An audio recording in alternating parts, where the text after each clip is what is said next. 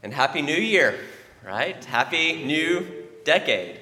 For anyone wondering, yes, I'm aware that there was no year zero, so technically the new decade doesn't start until 2021, but in this case, I'm on the side of our cultural tendency to think in terms of the 90s, the 2000s, the 2010s. I'm not interested in fighting a 2 millennium long battle over year zero.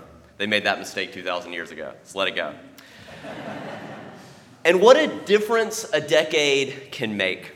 Perhaps the past 10 years have been fairly stable for you. Maybe in a good way, maybe in a bad way. But for many people, including myself, there's been a lot of change in the past 10 years.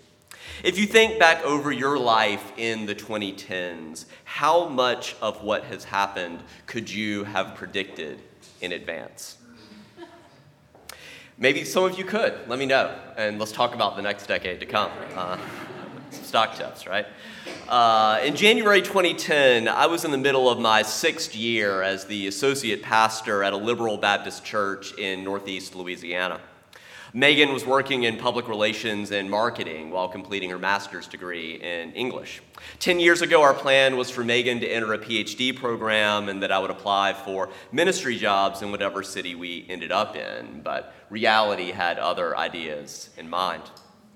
As you all now know, I've spent most of the past decade coming into full fellowship with the Unitarian Universalist Association and serving this congregation as minister.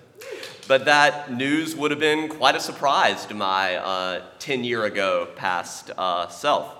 Becoming a UU minister was not even on my radar screen until March of 2012, more than 2 years into this past decade. I didn't exactly emphasize to your search committee that hired me that I think I'd been to about 5 UU services before I became your minister. But I've done okay, I think. And Megan, instead of going the classic ivory tower route, ended up earning an MFA in creative nonfiction at Goucher and has spent most of this decade as an English professor at Frederick Community College. 10 years ago, however, she thought she had given up on creative writing, and teaching at community college was not even on her radar, much less all the places she's published in the past decade. What a difference a decade can make. Some of you can identify with that. Looking back over the past 10 years, many great things have happened. I mean, to name just a few, I completed a doctorate, I ran the Baltimore Marathon, we adopted an additional dog and cat along the way. But there have been hard times as well in this past decade. My last grandparent died, my mother was treated for breast cancer, Megan and I had a miscarriage, I had half of my thyroid taken out for a papillary carcinoma. I mean, when you start adding it up, it's a lot. Right? The good and the bad, the joys and the sorrows. Reflecting on the past 10 years really fills me with both humility and hope. A humble assurance that it is wildly arrogant to presume that any of us fully know what's coming, for good or for ill. And a hopeful trust in all the good that has come, sometimes in the form of love and support, even in the hard times. So ready or not, here we are at the beginning of a new year, at the beginning of a new decade. What will I make? What will you make? What will we make of the new year of 2020, of the new decade? What are we going to make of the 2020s? I look forward to us finding out together. For now, when I look back at my notes of potential New Year's topics, at the top of the list actually was the person who wrote that children's book that Jen read. Can anybody guess the author? Marie Kondo, right? She wrote Kiki and Jax. At this time last year, some of you may remember Netflix released Tidying Up with Marie Kondo, and I remember thinking, oh, there's a sermon in that. How many of you watched one or more episodes of that series? Okay, quite a few of you. As you may remember, around this time last year, America was going wild for decluttering and organizing. To take just our own DC metro area as an example, during the first week of that show this time last year, donations to Goodwill were up 66% compared to the previous year. And for any of you who have condoed your living space at one point or another, I'd be interested to know, are you keeping it up more or less? Megan and I have done a decent job of maintaining tidiness most of the time. But although Marie Kondo claims that people who use the KonMari method never revert to clutter again, I would say, as with most things, your mileage may vary. And although I don't agree with all parts of Marie Kondo's methodology, there is a lot of wisdom in many aspects of her approach. I'll only have time to touch on part of her process, but her books or TV show are widely available if you're interested in the details. I'll limit myself really to just one example that is near and dear to my heart, books. And I encourage you to consider how my experience with books might relate to your experiences with books or clothes or papers or tools, or you know what your thing is, right? So make the changes in your mind. Did any of you see the meme circulating last year on the internet that quotes Marie Kondo as saying, ideally keep less than 30 books? People were so angry. They're raging against the machine. Not only, however, did she never say that, it's also actually a fundamental misunderstanding of her approach. For Kondo, there's no generic limits of books or clothes or tools or papers or any other item. The answer varies with each individual. It's all about what brings you joy and what you have space for. For me, here's the thing. I love books and reading, but I also love living in an 1,100 square foot row house in downtown Frederick. And if I kept all the books I read, our house actually would literally be filled completely with books. And although I do sometimes use ebooks for pleasure reading, I've found that it's actually really pretty necessary for me to write in books and to be able to flip pages back and forth if I'm going to be using them for sermon research or other writing projects. And there was a time in my life when I basically kept every book. I imagined myself sort of having this ever-expanding personal library with shelves upon shelves upon shelves. And I remained fascinated with beautiful photos of libraries around the world. But I reached a turning point a few years ago, and it was as much related to reaching midlife as to any organizational consultant's advice. At a certain point, I had just lived sufficiently long enough to experience how I am in theory versus, in actuality, how I actually act versus, how I think I act. So, prior to that point, there were a lot of books that I was keeping around with this intention that I would revisit them someday. But here's what I found out. I started to notice that with rare exception, year after year after year, someday never came. I never revisited those books for the most part. I wonder if that's true for you with those clothes that you think, I'm going to wear them someday, or those books for you, or papers that I'm going to look at that again someday, right? Or whatever miscellaneous items. Every year, there are just huge numbers of new books published that I don't have time to read. So a book really has to be astoundingly excellent for me to even consider realistically revisiting it. When I could read a book either this year or from the past that I've never read. So I started going through my books quite a few years ago, about once a year, and asking myself the somewhat morbid question, am I going to live long enough to read this book again? It turns out actually reflecting on one's mortality is a time-honored spiritual practice across many traditions for getting one's priorities straight, and it actually really helps a lot of the time. If I realize that there's likely not world enough in time for me to revisit a book, I just feel much freer. I feel much more easeful when I give a book away. For me, it's usually our annual book sale here in March. So far, this method has been working to maintain a rough correlation between the number of books I own and the available shelf space. And now that I'm a few years into this periodic book purging, I can report that approximately once a year, the past few years, I do find myself looking for a book that I've given away.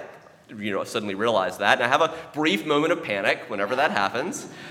But here's what actually ends up happening. I don't know that I've actually bought any of those books again. I typically end up thinking, you know what, I don't really need it. I can think of another way to accomplish the same thing, or look up just that portion in Google Books or something like that. I wonder if that might be true for you with books or clothes or whatever item, that if you gave it away, you'd probably be okay, even if you occasionally found yourself needing it. Conversely, here's the really perverse side of failing to take Marie Kondo's advice on decluttering. Have you ever had the experience of having so much of some kind of stuff? This could be, again, books, clothes, tools, papers, various miscellaneous items. You know what your thing is. That you're keeping around just in case you need it. It may only be like in your attic or your basement or some room. But then when you actually need that thing, you can't find it because you've got so many other things. So you end up buying another one anyway. And then later, after you no longer need it, you do find it. And now you have two of them anyway, which is the whole reason you were keeping it, to avoid in the first place. And so generally, Marie Kondo really is right on about there's a real power in cleaning by giving stuff away. It just makes the whole process so much easier. Just get a bunch of stuff out of your house. And storing everything you do keep in a way that is clearly visible. And let's be honest, especially if you've never watched her, just watch one episode or read a little bit of her book. She is a folding ninja. Let's all just be honest. And like the way she can organize her drawers so you can see everything. I bow to her folding prowess. And respect to Megan, who has been consistent for more than a year now in folding her clothes in the Kondo-approved method. I haven't even tried that yet. Maybe one day. There's just too many books I'd usually rather be reading rather than do that. For now, rather than staying on the surface of Marie Kondo's organizational philosophy, I want to take us one level deeper. If you've watched the Netflix series, you may remember that after introducing herself to new clients, she does something that's maybe unexpected. One of the first things she does is kneel for about 2 minutes of silence to center herself, and then she bows to greet the house that they're going to be tidying. You may also remember her physically tapping books to wake them up, or bidding a kind farewell. This was in that children's book earlier. Bidding a kind farewell out loud to items that you're giving away, thanking them. I can't remember whether it comes up in the TV series, but at least in her book, it is explicit that she learned these practices from the Japanese religion of Shintoism. She writes that the Japanese people have treated material things with special care since ancient times. The Japanese believed that gods resided not only in natural phenomena. So if you think back to like the Greek and the Romans, their polytheism, they thought there was like a sea god and a sky god and things like that. But Shintoists go further. They think that the gods reside in the cooking stove, even down to each individual grain of rice. That's the kami, K-A-M-I, that the Jen was referring to. But this is the crucial part about all of that. Therefore, they treat all objects with reverence because of that. It's the therefore part, the treating them all with reverence, that I'm really interested in. Here we can begin to see the ways that Marie Kondo's practices of tidying can actually point us to something much more radical underneath. Shintoism, along with the perhaps more familiar practices of paganism, like our own Covenant of UU Pagans here at UUCF, are both part of a larger set of traditions called animism. And the best definition of animism that I've found is that animists are people for whom the world is full of persons, only some of whom are human, and that life is always lived in relationship with others. I'll read that one more time. Animists are people who recognize that the world is full of persons, only some of whom are human, and that life is always lived in relationship with others. An animist worldview invites us to expand our definition of personhood from humans only to a spectrum that includes all beings on this planet who experience some forms of sentience and subjectivity. I've said a lot more about that in previous sermons about Peter Singer's ethics as well as animal rights. I'll link to that in the manuscript version of this sermon if you're interested in looking into that.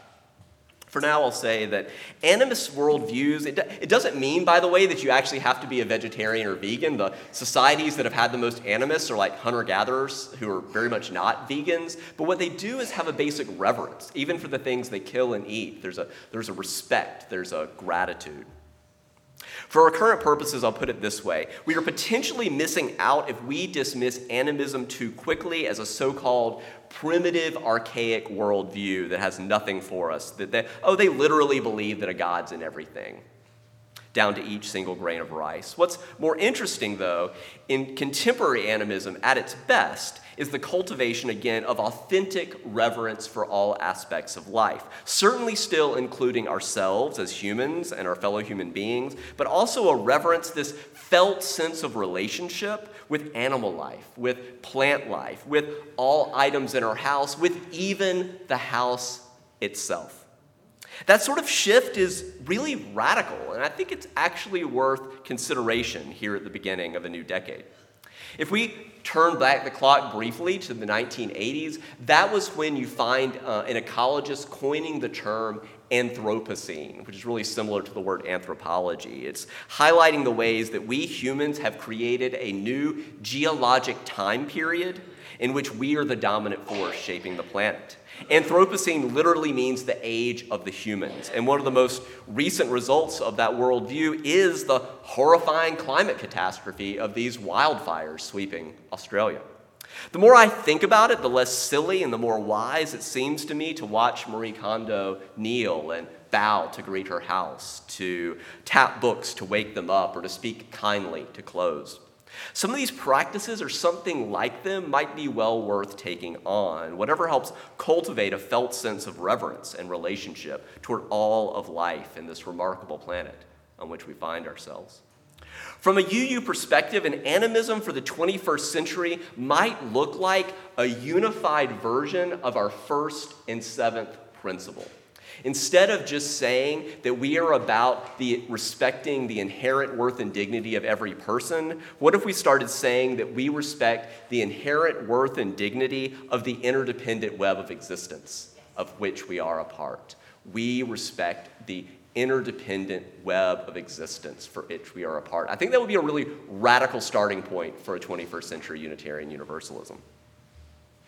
It turns out that Marie Kondo, or at least the worldview that shaped her, might be a lot deeper than is sometimes acknowledged. Indeed, another way of describing this shift we've been exploring is the shift from a shallow ecology to a deep ecology.